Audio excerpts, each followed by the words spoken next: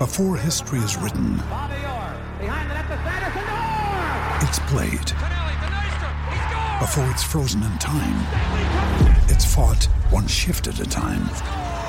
Before it's etched in silver, it's carved in ice. What happens next will last forever. The Stanley Cup Final on ABC and ESPN Plus begins Saturday. Hello, it is Ryan, and we could all use an extra bright spot in our day, couldn't we? Just to make up for things like sitting in traffic, doing the dishes, counting your steps, you know, all the mundane stuff. That is why I'm such a big fan of Chumba Casino. Chumba Casino has all your favorite social casino-style games that you can play for free anytime, anywhere with daily bonuses. That should brighten your day a little. Actually, a lot. So sign up now at ChumbaCasino.com. That's ChumbaCasino.com. No purchase necessary. VGW Group. Void where prohibited by law. See terms and conditions. 18+. Judy was boring. Hello. Then Judy discovered ChumbaCasino.com. It's my little escape. Now Judy's the life of the party. Oh, baby, mama's bringing home the bacon. Whoa, take it easy, Judy. The Chumba life is for everybody. So go to ChumbaCasino.com and play over 100 casino-style games. Join today and play for free for your chance to redeem some serious prizes. ChumbaCasino.com. No purchase necessary. Void where prohibited by law. 18+. Terms and conditions apply. See website for details. Pad up. It's the Australian Cricket Podcast. And here are your hosts. Welcome to the Australian Cricket Podcast. I'm your host, Andrew Menzel, a.k.a. Menners. And joining me this week on the panel, I have journalist, podcaster, humorist, crossword film and music trio maniac. Am I saying that right? That is correct. A fellow of infinite jest and most excellent fancy. Welcome to the show, Patrick Avenel. Thank you very much, Menners. Great to be joining you again. Now, I was trawling through your Twitter feed for a cricket tweet, and I found this one from yesterday. This is a sample of your humour. New South Wales has won the Matador Cup final. Great news for the Premier State and entry-level barbecue brand fans. That's right. That harks back to my old days as a appliance journalist and editor. That I know Matador barbecues intimately. And the other panelist joining us this week, we have a musician, anarchist, cricket pundit, podcaster, friend and gamer. And this guy's been doing a bit of soul searching this week because he tweeted, "How did the Black Caps go backwards so quickly? McCullum must have been one hell of a leader after all." I'm talking, of course, of Kiwi Bob. Welcome back to the show. Yeah, thanks for having me. Hey, Pat. Hey, Menners. Yeah, well, New Zealand not faring very well in the subcontinent, but probably don't need to... You're looking pretty chipper, though, despite it all. Well, I mean, they won one game so far, so on the tour, but yeah, well, New South Wales won yesterday as well, the Matador Cup, so some good news, and we've got a very exciting cricketer summer to look forward to. Yeah, big summer of cricket. Summer of cricket. Have there been many Kane not able headlines written yet? There must have. I'm sure there's been a few.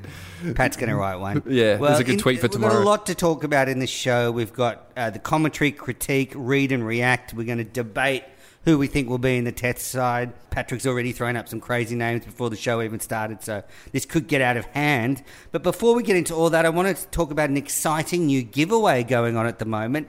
Now, it's not coming from the podcast. It's coming out of the offices in Jolimont in Melbourne, and they're giving away Australian caps this summer because they've bowed to the crowded schedule and they've got a T20 International in Australia the day before the Test side plays the first Test in India next year. So basically, put your name in the hat and you might be a chance of playing for Australia because all our best players will be in India preparing for the first Test.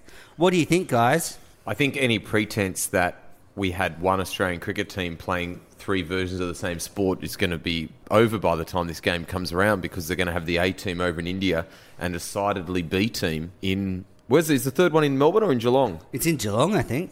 And that's going to be a very unusual-looking Australian side. Well, I'll tell you what it'll be. It'll be the leftovers who haven't been good enough for the Test squad, and then it'll be the Big Bash stars. And in itself, that will be a good side. So I'm not against that team playing, but what I think it's doing is devaluing the value of the Australian cap.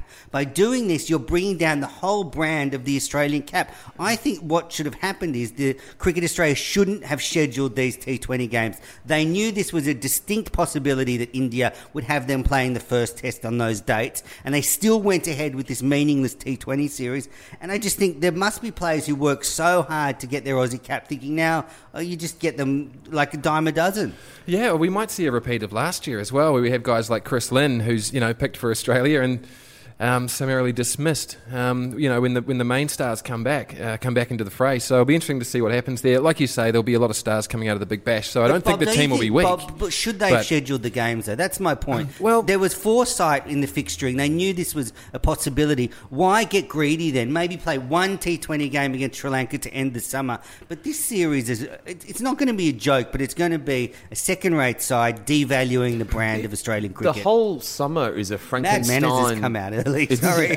It's a whole Frankenstein summer, the way it's all been pieced together with tests against South Africa, one-dayers against New Zealand, and then in the middle of our summer, the Australian team fly over to New Zealand for 3 matches, which I can't remember Australia ever leaving Australia and then returning to continue the summer. Yeah, during the summer. I think it was a deal done to get New Zealand to agree to the day-night deal, test.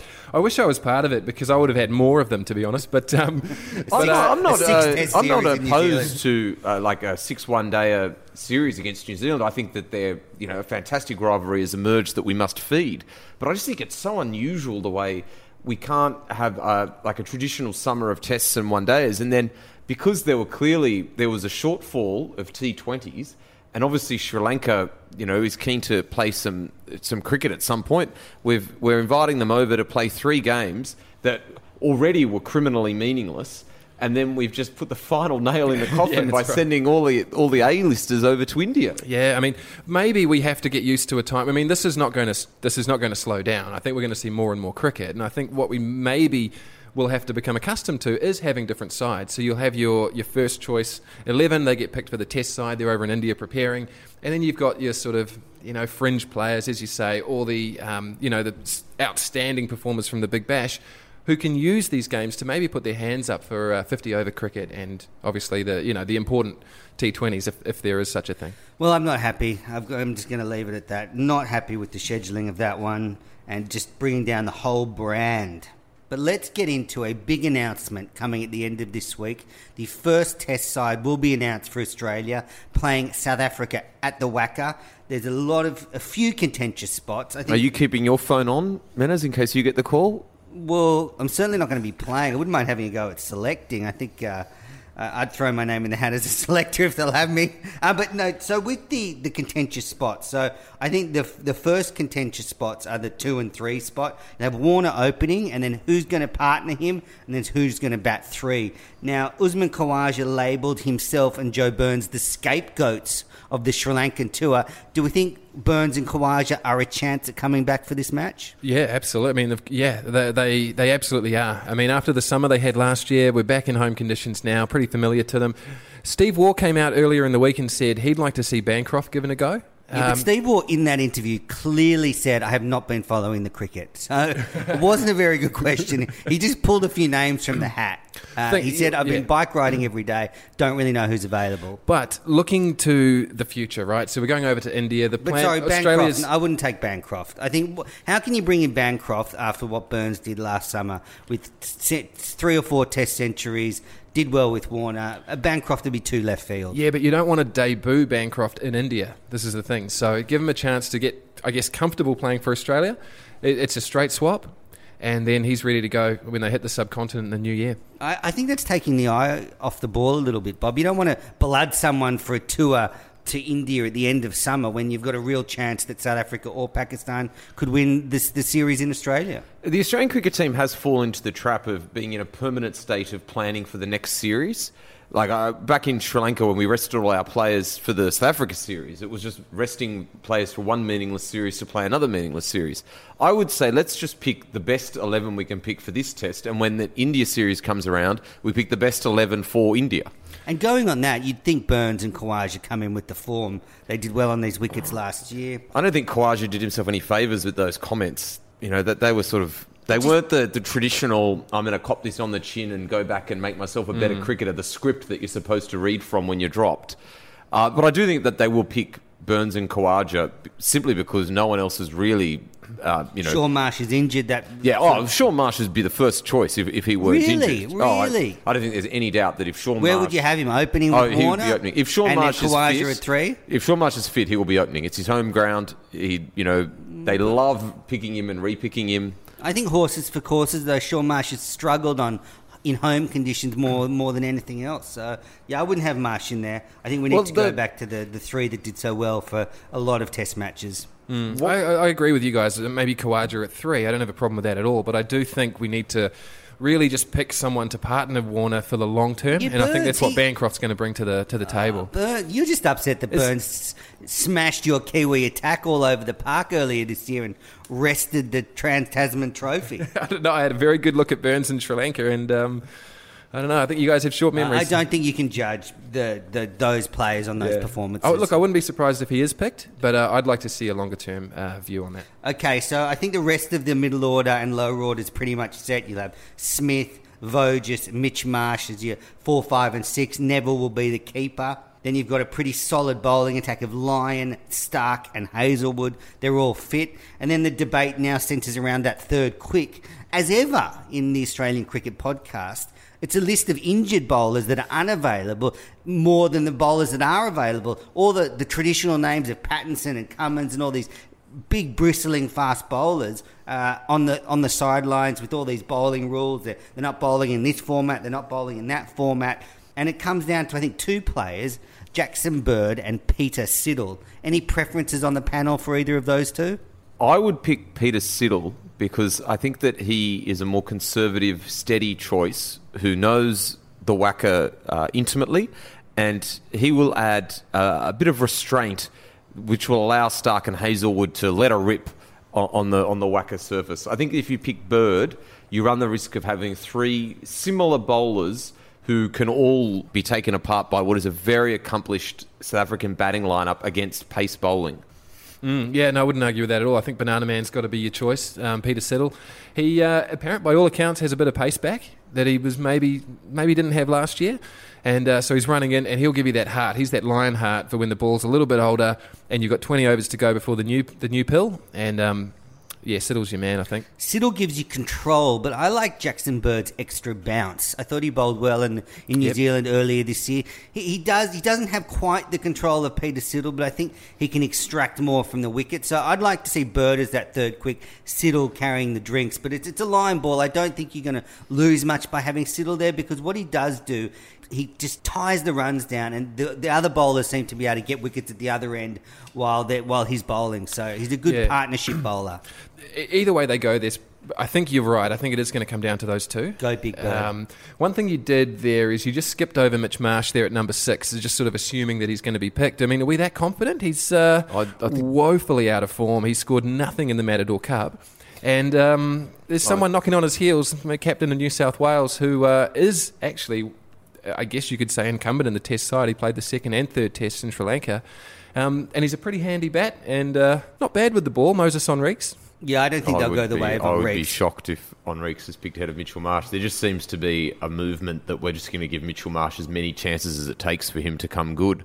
And he scored a half-century in the last Test in Sri Lanka, so he's got some form in the Test arena. Marsh, Lehmann and I think Smith love having that 5th bowling option. For them, it's so key to the way they're constructing this team at the moment, is having that all-rounder at 6 who can bowl 10, 15 overs. Agreed, and that allows them to then operate someone like Mitch Stark as a real attacking weapon and bowl them in short, aggressive spells, knowing they've got the backup. So I think Mitch Marsh is locked in, but I wouldn't think Henriques would be... I mean, he'd be in the frame, but I think someone like Marcus Stoinis, who's probably a little bit better bowler than Henriques, would be someone knocking on the door for that 6th spot. Well, that's it. I think it's his bowling that actually hurts him. Mitch Marsh is a very skilled bowler. He gets in close to the stumps and he swings it both ways. And I think it's his bowling that's actually stopped the axe from falling on his head, isn't it, so far? So, I mean, the thing for me is at number 6, I think you still need a quality bat here in Australia, and that's where I have a few question marks around Mitch Marsh. But Well, look, hopefully he comes good. Hopefully this is his breakout summer, right? Because there's a few murmurings about he's a bit of a passenger in that side. So. Well, I think it's unfair because last summer when we had the pretty paltry attack of the West Indies and a New Zealand attack that didn't perform that well, Mitch Marsh hardly got a run in the middle. By the time he got there, it was 4 for 600. So I think he really suffered from that, and I think we'll see much better stuff from him in the Test arena. Back to the bowlers, though. Tremaine, Meni and Worrell all went on the South African one-day tour. They all had great Shield seasons last year, but I just don't think they'll bring them in to the Test side after what the South African batsmen did to them. It'd be shot in the arm for South Africa. Well, I'm uncertain what the Australian cricket team's plans are for Patrick Cummins, but he had a fantastic Matador Cup. He's sitting out this opening Shield round. He is the bowler that I would be wanting in the Test side. Well, he's earmarked that tour of India next year as a possible return to red ball cricket. I think that of all the bowlers we've mentioned, he's the best. And I think that in a straight shootout, he's always going to be picked ahead of Tremaine, Meni and Worrell, who most Australians wouldn't be able to pick in a lineup. Now, there's been some talk about how vocal this series is going to be, and it's a really interesting one because there's a lot of different sides emerging about how Steve Smith at the end of the Sri Lankan tour said that the team was a bit quiet and he thinks they need to be more vocal, more energetic. And Mitchell Johnson's book was released today in Australia, and he's come out and said in his book that when Brad Haddin went out of the side, that took a lot of noise out of the side. Pete Neville, great keeper, but a lot quieter, not the needling figure that Haddin was. And he also said that David Warner is as quiet as a mouse on the field now and doesn't say anything. So effectively, the Australian team had its two most vocal players ripped out of it and they haven't replaced it. I think perhaps the Australian side could ramp up the sledging this series against South Africa. What do you think? Well, I would like to see Australia not sledge at all. I think that there's nothing wrong with being vocal in terms of encouraging each other and yelling out support for each other. But I think that the sledging has gone too far. I think for the vast majority of it is just witless abuse. I don't think that it does lead to success the way a lot of Australians have. I think it's affecting the energy on the field. I think that's where Smith's coming from. Not the nature of the sledging, but it's a drop in energy on the field. Yeah, I mean, I've only been here, I guess, about 3 years now, guys, and it came as quite a shock to me to learn that this sledging culture actually is fairly commonplace across all sports and across all Australians, from what I can tell, right? So it's really refreshing to hear that from you, Pat.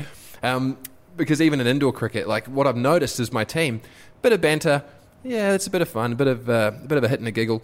As soon as someone starts laying into them, like actual, as you say, abuse, that's when you get the best out of these guys. And I think it'd be un-Australian if there wasn't some type of carry-on the field. And I've had a go at Mitchell Starc for throwing the ball and getting a bit, like losing his temper.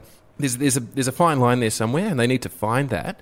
But, yeah, as I say, I mean, it just wouldn't be Australia if there wasn't a bit of argy-bargy. South African captain Faf du Plessis said that he thought the Australian side he encountered in the recent one-day series was as quiet as he's ever played. So I don't think that's good either. Yeah, there's no doubt that when you're being hammered game after game, it's going to be hard to speak up and to be too vocal.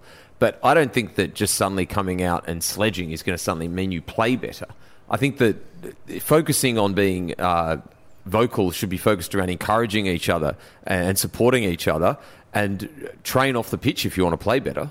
And I think that Faf du Plessis chose his words very carefully. I think that they're playing a longer game here, the South Africans. They know that Australia are not as prepared as we'd like to be. And I think that if they can lull Australia into thinking that this is going to be won through sledging instead of through good cricket, South Africa's going to have the upper hand.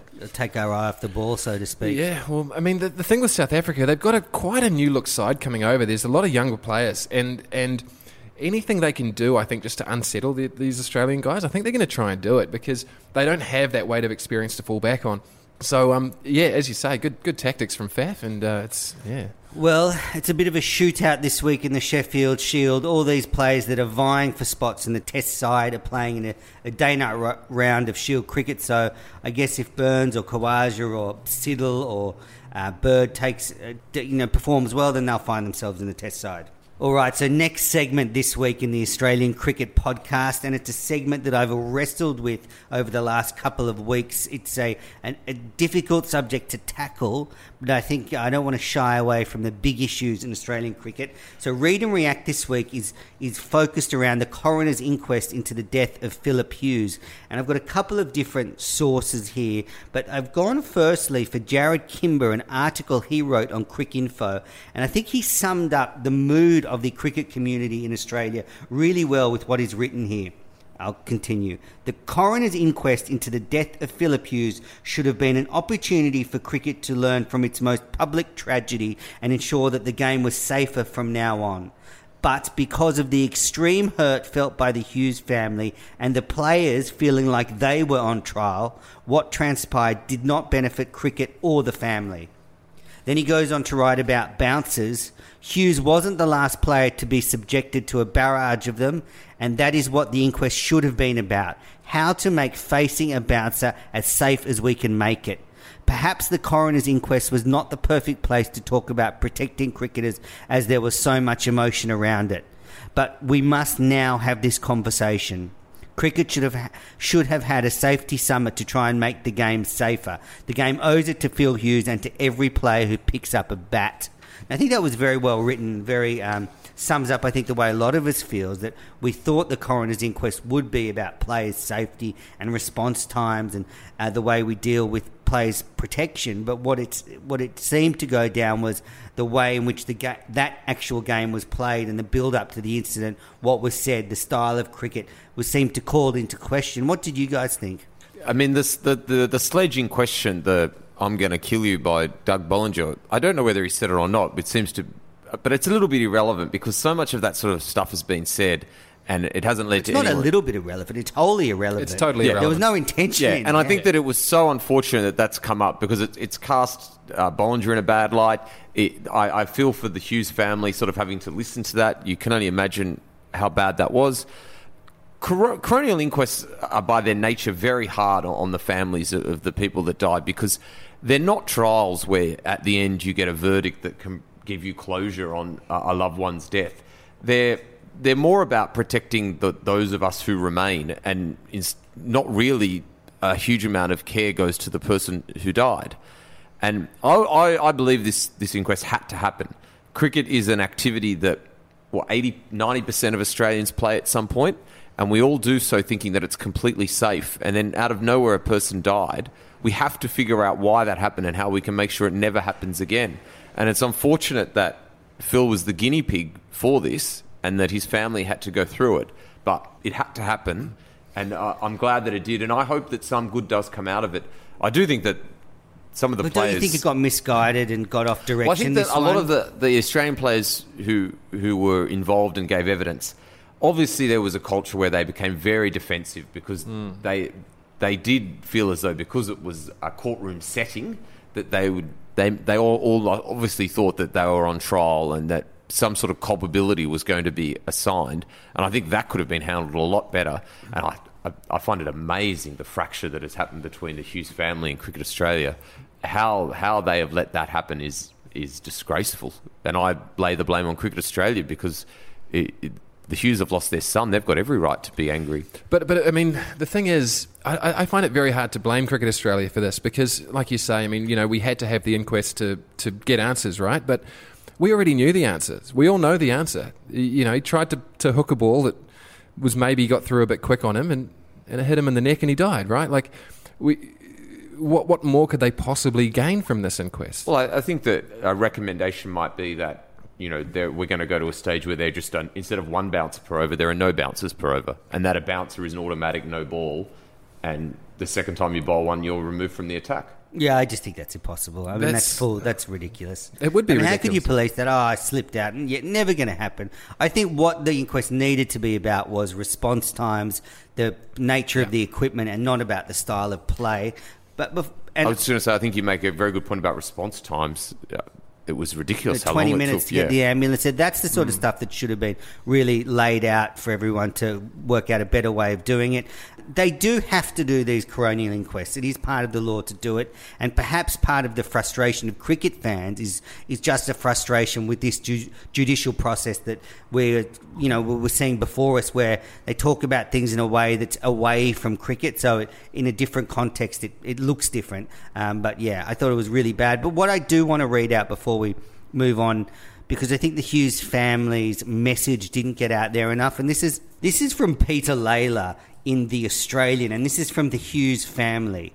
This has been frustrating and heartbreaking for us, Megan told the Weekend Australian. We didn't want an inquest, we didn't want anybody punished, and we didn't do this because we have any intention to sue anybody, which is what some people are saying. When we learned there was going to be an inquiry, we were reluctant and we didn't know what to do. We just wanted to know what happened. I guess we thought something good might come of it, so nobody else has got to go through what we did. I think pretty much says it all. All right, well, let's move on from this week's Read and React, a very difficult subject to tackle on the podcast, but I think one that we needed to get something out there, especially that message from the Hughes family. Now, before we move on, I want to go through the Have a Go Your Mug promotion. It's the Have a Go Your Mug promotion. Now, I'll just run you through again. If you leave a review on iTunes or whatever app you listen to the show on, email me at AusCricketPod, AUSCricketPod@gmail.com, and then you'll go in the draw for a Have a Go Your Mug Australian Cricket Podcast mug.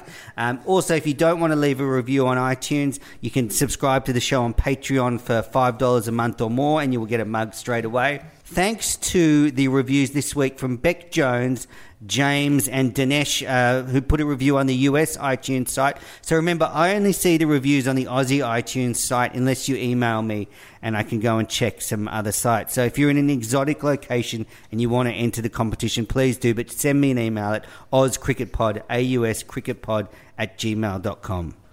Oh, this is going to be fun. Oh, you get to pick the winner. Just pick one out. Hey, here we go. And the winner is Beck. And we've just chosen the first winner of the Have a Go Your Mug mug, and it was Beck Jones. Thank you for the great review, and we'll be sending that mug out as soon as they're back from the printers. Now, as ever, if you want to get in touch with the podcast, we're on Gmail, AUSCricketPod@gmail.com. We're on Twitter at AusCricketPod. We're on Facebook as the Australian Cricket Podcast. Subscribe to the show on iTunes, rate the show, tell all your friends about the show, and you can find us on every podcast app. 7 overs to be bowled here at the Wacker. Ricky Ponting won the toss, and very popular player, Andrew Symonds, and why not? He's a great entertainer. The talent is final over. Here he goes, there he goes! All the way up into the stand. One ahead into the first tier. That's hitting a cricket ball. Welcome back to the Australian Cricket Podcast. That is indeed hitting a cricket ball. That was Andrew Symonds hitting Jeetan Patel out of the ground. Massive six. Great commentating there from Bill Laurie. Great call of that six, which leads me on to the commentator critique this week. And a little bit of a different one. We've got some news in the commentary world. Andrew Symonds is going into the Channel 10 box for the Big Bash. What do we think of Roy's entry into the commentary circle full time? I think this is a good move. I think Andrew is quite strident in his views, and I think he'll be quite open in saying what he thinks about the major issues of the day. And I think that he's on Channel 10 instead of on Channel 9 means that he won't hold back. I think Channel 10 has... The commentators on 10 seem to have a little bit more freedom to criticise the game, whereas at 9 they tend not to criticise the game as much. Yeah, it's a gala atmosphere, isn't it, on the Big Bash? So, I mean, hard act to follow. They've got to beat KP and Freddie Flintoff from last year. I think Flintoff was a bit of a fan favourite. So not on this show, was it? Maybe not on this show. But Freddie certainly fit into the mood that they were trying to set, which was a welcoming, fun and friendly... I think you're being very harsh. I really liked Freddie. I think he's sort of like... I like a guy who's so comfortable being the butt of the joke. I just think he was just too much Freddie. Too much Freddie. He was too much laughing, too hyped up. He needs to just extend it. But back to Roy. Sorry, back to Roy. So hopefully he talks about cricket, not just beer and fishing. But the thing about Roy is he's got a really dry sense of humour. Yeah. I think he'd be a great person to sit down and have a chat with, and I hope he conveys that when he's commentating, because... he's got great timing. When he's done some commentary in the past, he's got a really good timing for his humour. So I think he'll be actually really good in there, and he'll mix up someone like Freddie when they go a bit too far with their commentating. I'm really looking forward to the Big Bash on 10. I think that they present cricket in a really amiable way for the next generation of fans. And I don't think Channel 9 does a very good job presenting the game to the next generation. I think our generation, the 30-year-olds plus, we're already locked in. But in order to capture the 12 and 13-year-olds and the burgeoning female audience, you can't just present it as a rugby tour. Well, I'll tell you what won't help the female audience. They brought Darren Shrek Lehman into the commentary box for some guesties. Now, I'm not sure how Lehman's going to fit in commentating and the busy schedule for the Australian cricket team. And he's the father of a player. But he's going to be there, so I think he'll bring some good insights being a current coach. But have we heard Buff commentate before? I'm not sure I have. No, I've heard a few interviews here and there, but I think that's all he'll be there for, really, is a few interviews. He's got another job he needs to focus on, doesn't he? Yeah, and what about another player who's going to be guesting in the commentary box when he's not playing? Brendan McCullum. You must be happy with that one, Bob. What's his commentary like? Well, I wouldn't have a clue. Like, I've been listening to New Zealand's tour of India, and Stephen Fleming's been over there, so I've really enjoyed his insight. So let's hope Baz, another iconic Kiwi captain, can contribute. I honestly have not much of an idea what to expect. I know he is a joker. So I'd imagine in a similar sort of vein as Simon's, but he was never shy of an opinion. Yeah, that's right. In press conferences. So I imagine that would be quite welcome, as opposed to some of the more laconic players who you never sort of understood why they wanted to become commentators. They said so little. Yeah, I think it's interesting, though, when you have someone like McCullum who's playing in the Big Bash and they're going to mix commentary between games. You get an interesting insight into the tournament. You sort of have this meta inside-outside view coming through. So I think that'll be a nice part of his commentary. Now, let's get on to Michael Clarke. I didn't mention it in the last show, but he did a very high-profile interview here on a current affairs program. And I just want to lay out there that I find it really hard to take seriously when someone like Michael Clarke does an interview with their employer. So he's going to be heading up the Channel 9 commentary team, and he's interviewed on a Channel 9 show just before he takes on that role. Just doesn't sit well with me, doesn't look good. I can't really take anything he says that seriously when he's interviewed by his employer. The industry of Michael Clarke is something that the whole of Australia has never felt that comfortable with. But he has got a new book out as well, so he had to do the interview to promote that.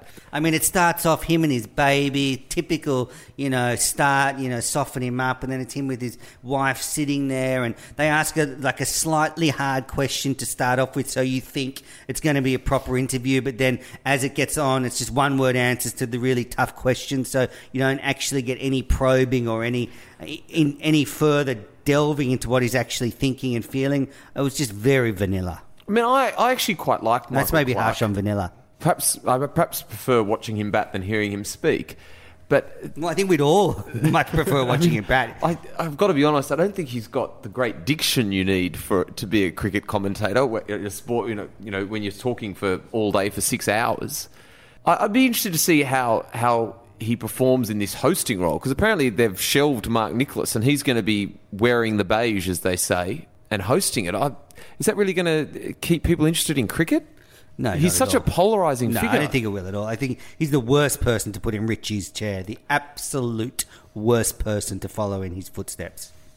I think I said it all. So I want to now go on to, we saw in the Matador Cup a variety of commentators coming in. It was a revolving door, but we got to see some current players commentating, which made me think of a few current players that might be good commentators when they retired. And I'm going to throw a few names out there, and I want to get whether I think George Bailey would be a good commentator. Oh, I think George Bailey is perhaps the wittiest Australian cricketer of my generation. Wow, that's a big call. I remember... going back to when there used to be the Big Bash was state-based, he was interviewed at the end of Tasmania losing the semi-final, and the commentator said to him, "How does it feel that you've just played your last 2020 game for Tasmania?" And he looked us straight in the eye and said, "Oh, I'm not looking forward to playing for the Hobart Hurricanes." And it was just a very amusing moment. It just, completely, talking off script about how unrepresentative that was about to become. So I think that he would be very good at commentary. Yeah, he was the first name that sprung to mind for me as well. Out of the current players, the thing I love about Bailey, he's forever the optimist. He's so positive, and he'd make you feel better staying up until 2 a.m. watching in Sri Lanka, right? So I reckon the Duke, John Hastings, would be another good commentator. You don't hear many fast bowlers commentating, but I've heard him a couple of times. I actually think the Duke would be a good commentator going forward, and perhaps Peter Siddle. Yeah, commentary is a bit like leadership positions on the field, that only batsmen seem to have a go at it. The bowlers seem to get They get a gypped. raw deal unless you show a spinner or something. yeah, if your name's Shane Warne or Brett Lee, I guess. We also saw Stephen O'Keefe in the commentary box for the Matador Cup, and I was surprised. He was a really good commentator. I think he's got a big future. That's like in the commentary box. nominative nepotism. Just because he's got the same name as Kerry O'Keefe, they're giving him a go. Well, I just think, Australian player, nothing to do. They've roped him in. They got Alyssa Healy in there. That was a bit of nepotism. You have Ian Healy's brother running the ground that they were playing at, and then Heels bringing Alyssa Healy into the commentary box. She was okay, I think. That's being generous, I think. You've got Glenn Maxwell on this list. I think he would be okay.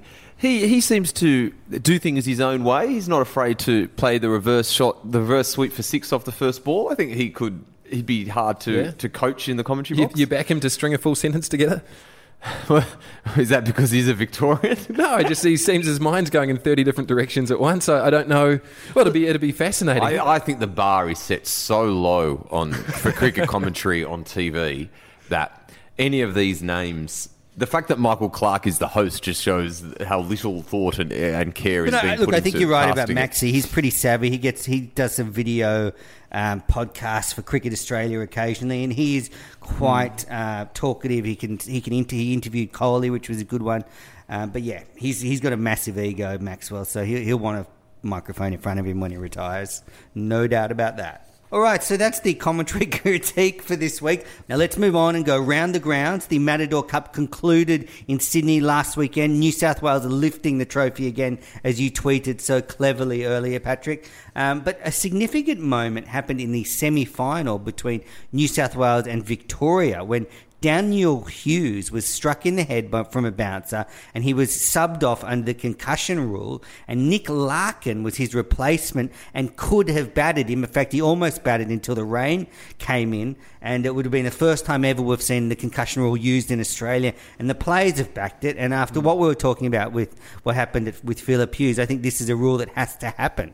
I agree. I also think, in general, one-day cricket abandoned the substitute sort of concept too early. You might remember, going back 10, 12 years ago now, that they trialled it for about 18 months where you named 12 players and then one of them was the sub. But it was always flawed because you were naming your sub before the toss instead of after the toss.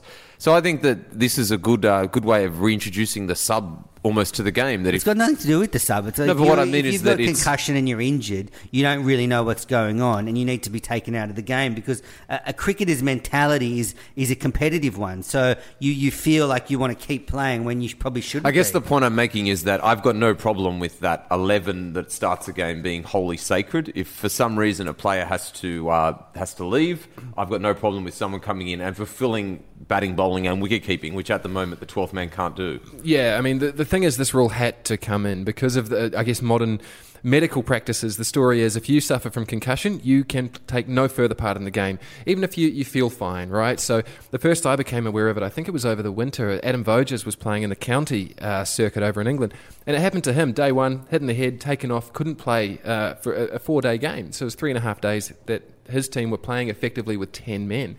So if you're going to pull someone off the field, they cannot go back on. Okay, well, you have to allow a sub, I think, in that instance. Because if you don't allow a sub, players, the mentality is not to go off because you're worried that you'll let your team down. Yeah, I'm thinking of introducing a concussion rule for this podcast because last week I'm pretty sure I had minor concussion when I was recording the show with Gus Wallen because, listeners, I'll take you behind the microphone. Unfortunately, just before the show started, I misjudged the distance between my head and a glass door and gave myself a fearful whack. And it wasn't until after I'd finished the show that I started to feel a bit dizzy. So I don't think I would have been... I think I would have been pulled out under the concussion rule. Now, let's move on now to the final itself. It was won convincingly by New South Wales. Queensland were bowled out for 186. Nathan Lyon took 4 for 10. It was an amazing spell. He didn't concede a boundary in 10 overs. I thought the Queensland batsmen didn't show enough respect, especially Usman Khawaja. Just tried to smack one out of the ground off a decent ball. It just wasn't good enough. And then Enriques made 85 and Curtis Patterson 77 not out to lead New South Wales to a comfortable victory. Yeah, it was good to see New South Wales win it. They seem to almost have a bit of a mortgage on this competition now. They get to host virtually every game. They've always got a very strong squad because of the baggy blue nexus with the baggy green. Don't you think that is the big complaint from other states, that New South Wales get to play at home the whole time? I think they should start to think about rotating around the finals at least. You could have the tournament, and look, for the listeners, the significant challenge for this tournament is economics. It is a massive loss for Cricket Australia, and being in Sydney is a very economical way of hosting the tournament. There's a lot of people available to work on the tournament. It's easy to get labour. Whereas if they were to start moving it around, the costs would go up considerably. But I think they could play 80% of the tournament here, but rotate the finals around different parts of the country. The truth is, I don't think that they're putting a huge amount of thought into those issues. I think they want to play a round-robin tournament with a truncated final system, and they want to get this done as cheaply as possible. And I think that they've come up with this idea of playing the vast majority of matches in suburban Sydney grounds. And I don't care if New South Wales has an advantage. I mean, at the risk of peddling city-based stereotypes here, you would think that if they played these games in Melbourne, you would get more people to them, because Sydney is the city of empty seats. I wonder if it's a weather issue with Melbourne, the fact that it's so early in the summer that you get better cricket when you play in like they did here, Perth, Brisbane and New South Wales. You would be much more confident of less rain if you're playing all the games in Sydney. It's an interesting one. As an outsider, I really probably don't have a horse in this race necessarily, but I've got to say I really have been enjoying the Matador Cup the last couple of years. I went to a couple of games. $10, you can take you along your esky and sit up on the grass, and it'd be great if it went around the country. It really would. I'd love for everyone to be able to enjoy it, because it is great getting out, seeing all the stars. I was watching Glenn Maxwell for $10. It's incredible. So and on some of these grounds like that North Sydney Oval, 186 is just not a good enough score from Queensland there, and you could tell that their batters they had every intent, I think, of being a bit more aggressive. I think they scored 400 on that ground last year, and they were trying to get somewhere up around maybe 300. North Sydney Oval, but par is 300. That's right, but what a spell from Lyon. He was unbelievable, actually, his control and change of pace. I think he was tossing it up there, and we saw it with Khawaja. He had a big heave and went straight up in the air, and good signs for Lyon heading into the upcoming summer as well. Cameron White must be really upset that he wasn't given the Player of the Series award. He scored 457 runs at an average of 76 with 200s and 250s, but that wasn't deemed good enough for the Player of the Series award.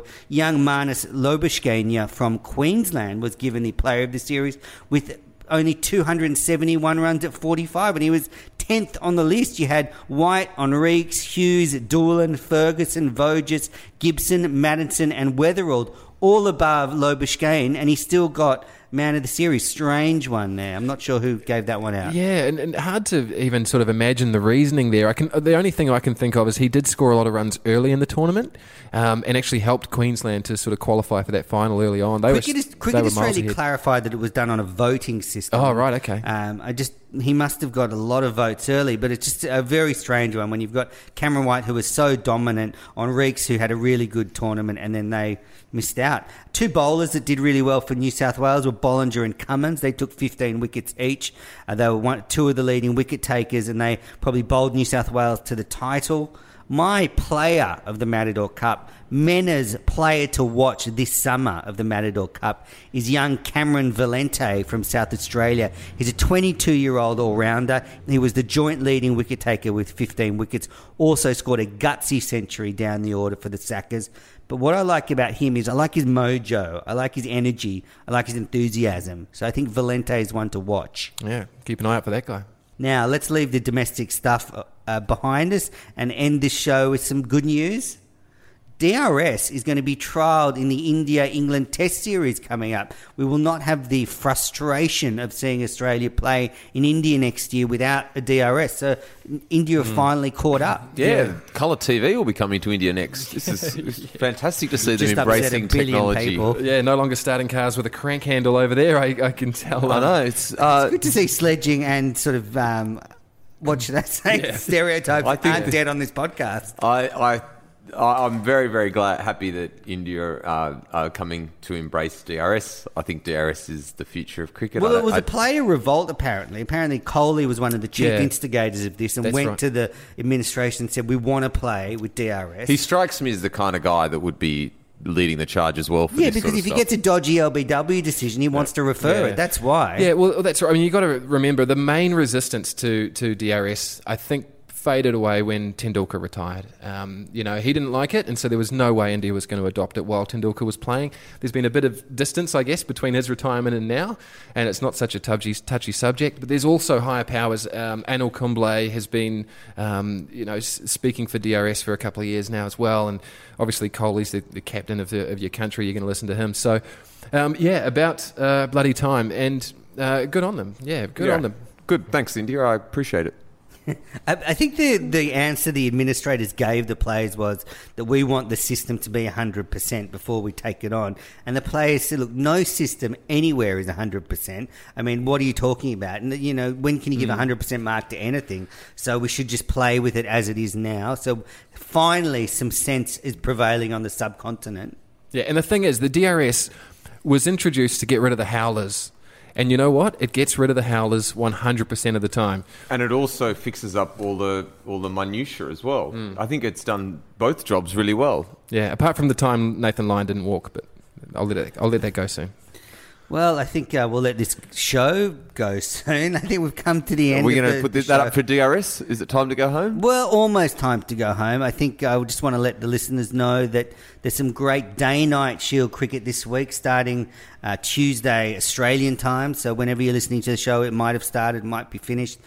Depends what time frame you're on. But 3 games, all played at night. So we'll get to see the pink ball at the Gabba in preparation for the first ever day-night test at the Gabba later on this summer. So get onto the Cricket Australia streaming site and stream. You can stream all these Shield games. So for a cricket tragic like me, it's heaven. Patrick, just off the cuff, what do you think? South Africa or Australia in the test series? I actually think South Africa is going to win the series. You actually think South Africa 2-1 or 2-0? I think that Australia mirrors South African conditions enough that they won't get the culture shock that, say, the Pakistan team will. I think the team comes settled and well prepared. I think they've got a very good leader. I think they've got in Hashim Amla a very good batsman who also can put his arm around Faf du Plessis if any time things go bad. They've got Dale Steyn, fantastic strike bowler. Tips South Africa. Lock it in, people. We've got a tip for the Saffers already. What about you, Bob? No way. I don't think so. I do agree. I agree they've got a pretty good side. And remember when they were here last time, some of those games, the 2-day blockathon from Faf du Plessis, he'll remember that. And they'll have some resolve there. But earlier I said they're quite a new side, and I think that is the case. You've got some new openers. You've got Stephen Cook, who's shown a bit of promise, but he's new. Elgar's no good. Elgar's no good. Duminy, he's a bits and pieces He's very player. Stylish. If he gets going, he can cause You're trouble. very stylish, Pat. They've got a couple of young spinners. So what's your couple score? Of new What do you seamers. think? Look, I think Australia will be far too strong at home. 2-0, 2-1? Yeah, I don't see South Africa winning a game. Maybe let's go 2-0 Australia. I'm more worried about Pakistan, the threat that they me too. pose. They have I agree. An absolutely deadly fast bowlers who'll thrive in the conditions here, which they don't normally have. I mean, they haven't I think had this. Australia will win all 3 tests by an innings against Pakistan. I think you're selling them way No short. way. Misbah al-Haq, Yunus Khan, Azir Ali just scored a triple century. Yep. I think the Pakistani threat is a lot more than the South African threat. That's my hot tip. Yeah, they're travel hardened. They're like they're battle weary. They've been doing troops, these push-ups guys. in England all summer. They are ready for this. And I think they were rightfully. There's probably not a lot to separate the top 6 teams. I've said that before, but So I what do is think it? they You've were got number Australia 1. number 3, Yep. Pakistan number 2, Yep. and South Africa 5. South Africa 5. Yeah, Yeah, I'd say that's pretty fair enough. It's going to be a great summer. Actually, there's a lot of short form cricket as well, but 2 really hot. I think tests should be pretty competitive test series. Well, guys, And listeners, thank you so much as ever for downloading the Australian Cricket Podcast. Don't forget to enter the Have a Go Your Mug competition. Beck Jones, send me your address. I'm going to send out the mug as soon as I have it. Patrick, thanks for coming in. Thank you very much, Menners.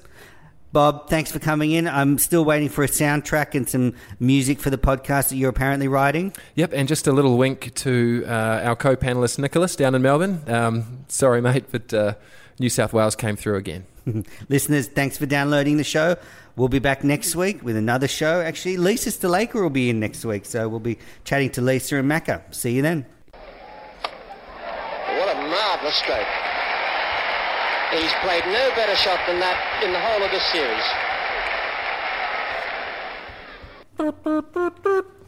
Pad up. Sports Social Podcast Network. Hello, it is Ryan, and I was on a flight the other day playing one of my favorite social spin slot games on ChumbaCasino.com. I looked over at the person sitting next to me, and you know what they were doing? They were also playing Chumba Casino. Coincidence? I think not. Everybody's loving having fun with it. Chumba Casino is home to hundreds of casino-style games that you can play for free anytime, anywhere, even at 30,000 feet. So sign up now at ChumbaCasino.com to claim your free welcome bonus. That's ChumbaCasino.com and live the Chumba life. No purchase necessary. VGW. Void where prohibited by law. See terms and conditions. 18+.